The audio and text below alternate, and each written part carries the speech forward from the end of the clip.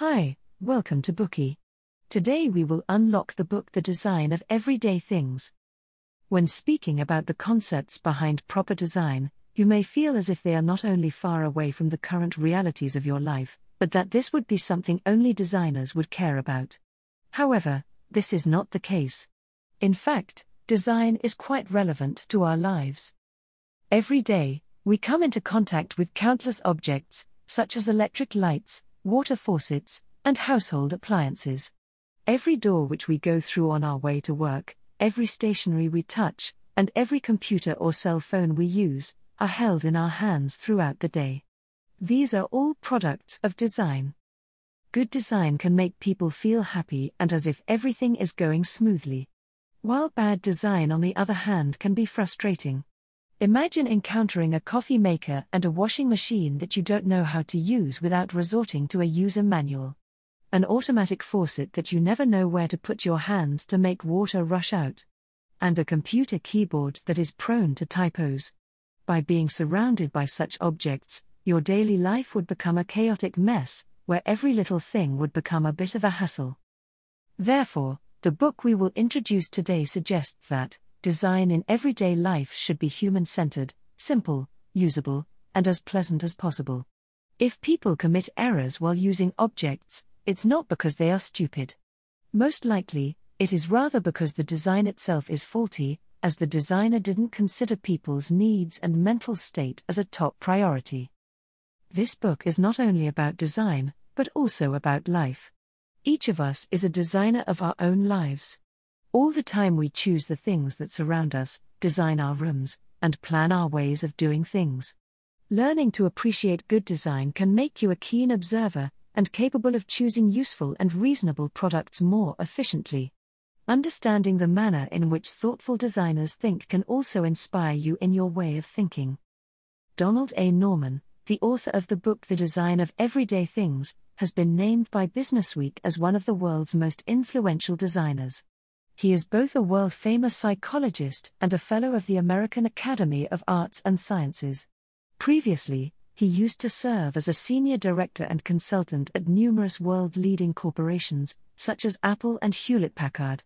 His background in engineering and psychology gave him an eye for good design. Since its publication, his book The Design of Everyday Things has been a bestseller for 25 years, and has been translated into 15 languages. It is worth noting that the design philosophy presented in the book are not outdated and are still relevant today.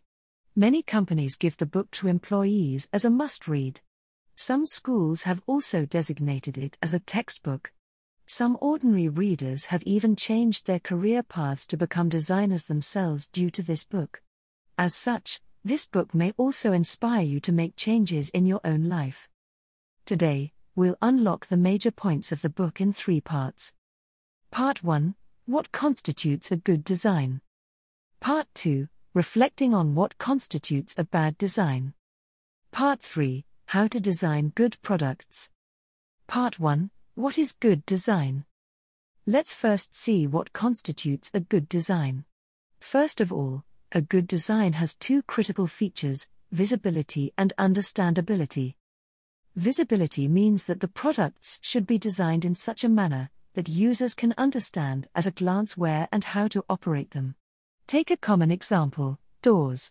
You must have encountered the situation of trying to push open doors that were actually meant to be pulled, or of approaching doors you believed to be automatic, but later finding out were actually regular manual sliding doors. The principle of visibility exists in order to avoid such situations. It requires designers to make sure that people know how to open a door as soon as they see it. For a door that needs to be pulled open, the doorknob should be clearly visible. With doors that need to be pushed open, the vertical plate indicating where to push should be clearly visible. Understandability means that users can recognize the intention of the product, the preset function, and the roles the various devices play at only a glance. In the book, Dr. Norman mentions a washing machine from his friend's house. The washing machine has all the functions you can think of, such as washing clothes of various materials, drying, and different washing modes. It sounds great. However, the husband refuses to use it, and the wife says that she can only remember how to use one of its settings. The reason for this is because the process is so complicated that it is difficult to understand even with the use of the instruction manual. This washing machine violates the principle of understandability, making it difficult to use. With both the principles of visibility and understandability, daily supplies and home appliances will be easy to understand and easy to use. Using them will prevent people from feeling frustrated. This is the basic requirement for good design, so to speak, and it is not too difficult to achieve. Hearing this, you may wonder, if it is not difficult to achieve these requirements, then why are there so many things that are hard to use in real life? Sometimes it may be due to technical constraints. Other times it may be because producers want to reduce expenditure. But more often than not, it is because designers have forgotten a fundamental concept of design, which is the importance of human-centered design. Human-centered design means that when designing a product, the focus should be on people. Designers need to at first fully understand the user's needs and behaviors, before thinking about how they can use a design to meet them. However, many products are designed by engineers, who although they may have good technical skills lack an understanding of human psychology. As mentioned earlier, the doors that were difficult to open and washing machine that no one liked to use, would be considered to be fine in the eyes of the engineers. In the case of the door, it would always open smoothly if opened in the right way. As for the washing machine, if you press the right series of buttons, it will also work fine. Their functions can be successfully implemented and are correct from a logical perspective. The only problem, however, is that the human mind is incredibly complex. People have their own cognition, experiences, and may operate in manners not envisioned by engineers.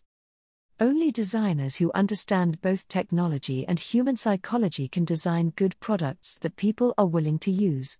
After years of research, Dr. Norman summarized 6 basic principles of interactive design in order to help designers understand the human mind and make the interaction between people and objects more enjoyable.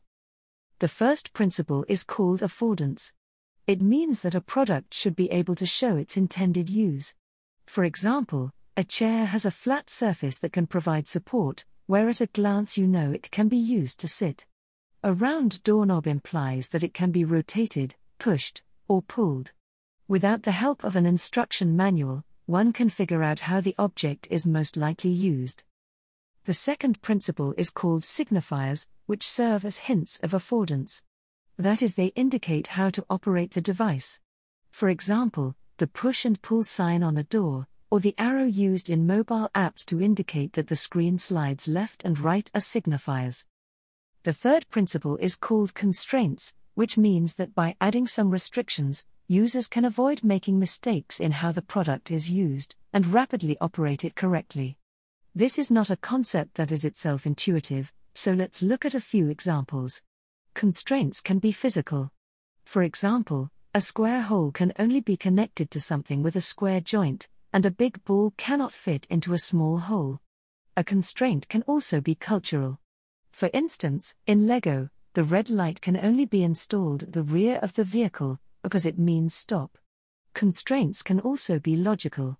For example, when assembling furniture, if there is only one part left and one place to put it, there is a high probability that they are meant to match together. That is the function of constraints. The fourth principle is called mapping, which refers to the correspondence between human actions and their results. To understand this concept, we can use a spatial analogy. For example, we know that when we turn the steering wheel clockwise that we can turn the car to the right. Or when we arrange the room lighting layout, we can arrange the controls in the same pattern as the lights. The fifth principle is called feedback. This means that when a user carries out an action, he should be given consequential feedback in order to let him know that he has caused an effect. Otherwise, he might keep trying. Feedback can come in a variety of forms, including displays, lights, sounds, and so on. Examples of this can be seen in the moving progress bar when downloading files, or the lighting up of a number after pressing the floor button in an elevator. The last principle is called conceptual models. Good design will help users create a clear conceptual model, that makes it easy for them to understand the relationship between operations and results, without having to understand the complex workings behind the product. For instance, we all know that adjusting the buttons on the refrigerator can control the temperature inside the fridge, or through the search function of a computer, we can quickly find files without learning what kind of physical or chemical process is used to achieve this. That concludes the first part of today's Bookey, What Constitutes a Good Design? To summarize, a good design has two features, visibility and understandability. A good design is easy to understand, easy to use, and human-centered. At the same time, a good design should understand the user's psychology and meet the 6 basic principles of interactive design: affordances, signifiers, constraints, mapping, feedback, and conceptual models. Part 2, Reflecting on what constitutes a bad design. Through observation, you will gradually discover that the better a product is designed, the less likely you will notice it. On the contrary, when things are badly designed, they then catch people's attention. From here, let's shift our perspective and look closer at these bad designs. The quality of design can affect more than just a few things in our everyday life. Poor designs can not only bring about a lot of trouble in life, but also terrible consequences. The book cited a statistic that about 75% to 95% of industrial accidents are caused by human error. Would this be due to there being so many careless or confused people in the world? Of course not. The author explicitly reminds us that we must pay careful attention to the term human error. There are many reasons why things go wrong, and people's negligence is just one of them. More often than not, it is actually the result of a bad design.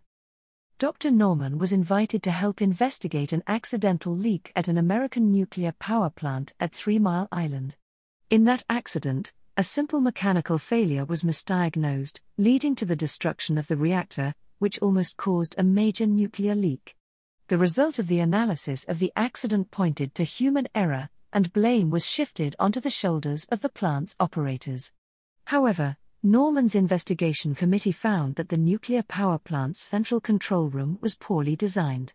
At the time of the accident, the operator needed to check 2 machines, one of which was located to be behind the control panel and was hard to see. Mechanical failure coupled with this grievous design flaw meant that it was only a matter of time until something went wrong. Many machines in real life are not well designed. They often require people to do something that feels unnatural in order to carry out tasks. For example, having to stay alert for hours, complying with extremely precise control criteria under great pressure, or performing multiple tasks that interfere with each other at the same time. It is easy to make mistakes when the operator can't stay focused or is interrupted. It is naturally easiest to place the blame fully on someone else. However, neither punishment nor condemnation can solve the problem. If we do not find the root cause behind the accident and redesign the product or process, the same mistakes will occur again. So, how do we find the root cause behind the accident, and determine whether it was the human or the design that went wrong? The author's answer is to do a root cause analysis. If someone makes a mistake, it's crucial to determine what caused them to make the mistake. Dig into the underlying causes of the accident, instead of rushing to categorize it as human error. For root cause analysis, there is a method called the 5 whys. This method originated from the Toyota Motor Corporation in Japan. It was initially part of the Toyota production system to detect problems and improve the quality of products. It is now widely used in various industries. This method is straightforward and easy to use. The important thing is to continuously ask why. Even after you have found a reason, do not stop. Keep asking, why is this the reason? Of course, the question does not need to be asked precisely 5 times, but you should keep asking until you find the underlying reason. For example, the U.S. Air Force's most advanced aircraft F-22 sustained a plane crash in 2010. If we use the 5 whys approach to explore the underlying reason for this, this is how the process would look like. Why did the plane crash? Answer is because it was in an uncontrollable dive. Why couldn't the pilot control the plane? Answer is because the pilot failed to start a recovery device in time. Why didn't it start? Answer is because the pilot might have been deficient in oxygen, making him lose consciousness. Why was he deficient in oxygen? In short, keep asking until you know whether the fault lies with the workers or with the design. If it's a problem in the design, find ways to improve it and reduce errors at the root. With that said, the most important principle of design is that they are made to be human-centered. There are so many limitations in the human mind that making mistakes is part of human nature. From this point of view, the quality of the design correlates with whether or not it acknowledges the fact that humans make mistakes. It also requires designers to optimize their design to accommodate errors, so that the impact of errors is as minimal as possible. Let's look at some common strategies. The first is to add constraints and try to prevent errors before they occur. For example, cars require different liquids for maintenance, such as gasoline, lubricating oil, brake fluid, glass cleaner, and so on and so forth. If they are used incorrectly, accidents can easily happen. Therefore, the manufacturers of automobiles design different filling ports located in different places. They use physical constraints by designing the container openings in different sizes and shapes. The liquids are also designed to have different colors. These constraints help to prevent errors. The second is error confirmation. If your actions might cause errors, such as deleting an important file, or closing multiple browser windows, you will be asked to confirm your choice. The more serious the consequences of a mistake, the more complex is the confirmation process. For example, deleting a photo requires only a click to confirm, but deleting an item may require a user password. The third strategy is to offer an undo function, and make it possible to reverse past actions. Just like on your computer, the deleted files don't disappear immediately, but are stored in a folder called the recycle bin. If you regret deleting something, you can undo the action and restore the file. Another typical design tactic is to use a forcing function to limit human error. This helps the user avoid negative consequences as a result of their actions. For example, microwave ovens and some high-voltage equipment will immediately disconnect from their power supply and cease functioning if someone either opens the door during operation or commits another nefarious error. Alright, you now know that a good design not only needs to be easy to use, but should also take into account that people can make mistakes. We've now finished the second part for today, reflecting on what constitutes a bad design. Let's recap. Many human errors are the result of bad design. If you want to reduce errors at the root cause, it is necessary to conduct root cause analysis to find the real cause of errors. Good designers will optimize the design to accommodate errors, and minimize the probability of committing errors by adding constraints, error confirmation, undo functions, and forcing functions. Part 3: How to design good products. Designers take great pains to design good products. This is not just because they are detail-oriented, but also because they have a particular way of thinking that helps them create better. This way of thinking is called design thinking. So finally, let's take a look at how designers use design thinking to design good products. The first secret of design thinking is to solve the right problems. In the book, Dr. Norman mentioned several times one of his principles in consulting: don't start by solving the problems which the clients ask. This is because in his view, these problems are never real nor target the underlying issue. Good designers don't rush to tackle surface problems. They first try to understand what the real problem is. For example, customers may say that they want safer and more usable locks and keys, but their concern isn't about the locks and keys themselves. What they really want is a way to ensure that only someone with authorization can open something that is locked. As such, what designers need to do is not to change the physical structure of the lock and key, but to find a better solution. If we think of it in this way, we can find more available solutions. A coded lock is secure and does not require a key. Wireless sensor technology is also convenient for options like swiping a card or using a remote control. Biometric identification can also use fingerprints, voice, and irises to unlock a door. You see, This is the difference between tackling problems at the superficial level and the source. Good designers view questions posed by customers as suggestions and take them as a starting point to find the right problem. They start to design after they have identified a customer's real needs. You must be wondering what their design process looks like. The entire design process consists of 4 steps. Each step embodies the philosophy of human-centered design. As such, the process is also called a human-centered design process. Step 1 is to observe the user. Before deciding what kind of product to develop, the designer will find the target users of the product, then observe and analyze their behaviors, and see what obstacles they will encounter in their daily operation habits. If you produce kitchenware, you must first go and see how housewives use them. If you produce children's products, go to a place where you can observe many children. If you want to sell products to other countries, you should go to those specific regions and see if there are any environmental and cultural differences. Without doing this, you may be able to develop a product with a great idea. However, it will likely not solve any real issues that users have, and may thus fail in the market. Step 2 is to stimulate creativity. After observation, the design requirements are basically determined, and the next step is to find a creative solution. There are many ways to stimulate creativity. The most common one is brainstorming, where the entire design team put their heads together and come up with their own ideas.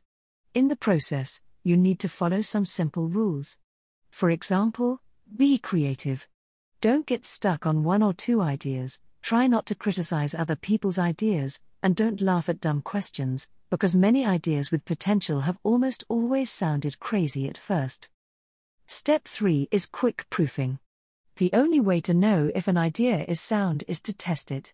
For this reason, in the early stage of product design, designers need to quickly make some sample models to check whether the idea is reasonable and feasible.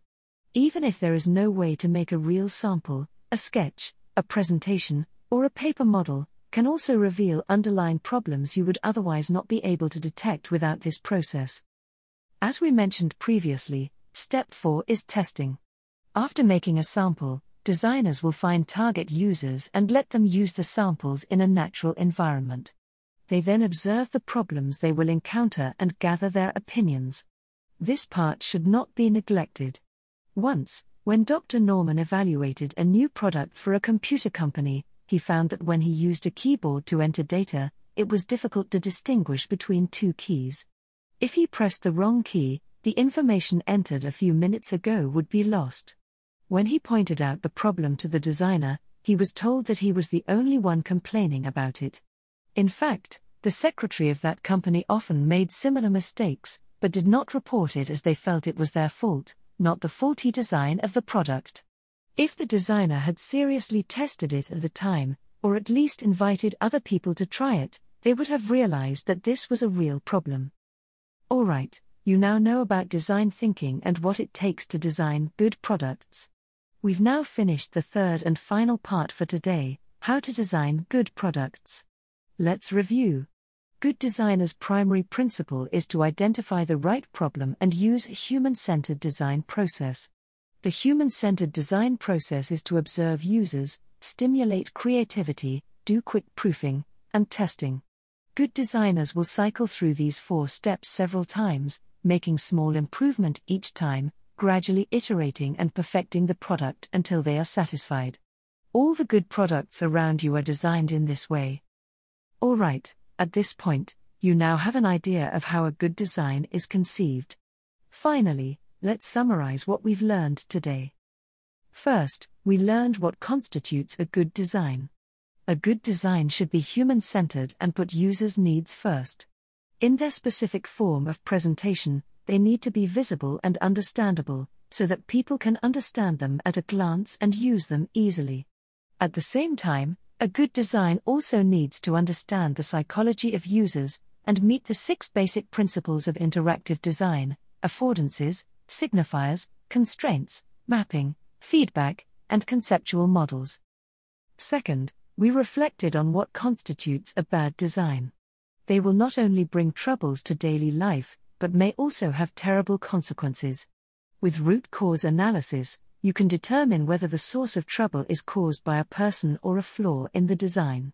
If it is due to problems in a design, we can improve it by adding constraints, error confirmation, undo functions, and forcing functions. Finally, we learned how to design good products. Good designers' primary principle is to identify the right problem and use human-centered design process when designing products. They observe the users, inspire creativity, use quick proofing, and finally test the product. They continuously repeat the process until a satisfactory product is designed. In fact, envisioning a design and design thinking are not processes exclusive to designers. Anyone who likes to observe, think, or who are engaged in creative work can consciously shape their own design thinking. Through receiving new knowledge from different fields, we enrich our cognitive coordination system with which we process the world. If we understand things around us from another angle, we can experience a different awareness. After listening to this Bookey, we hope that you can also try to observe life with the eyes of a designer and create things while using the philosophy of design thinking.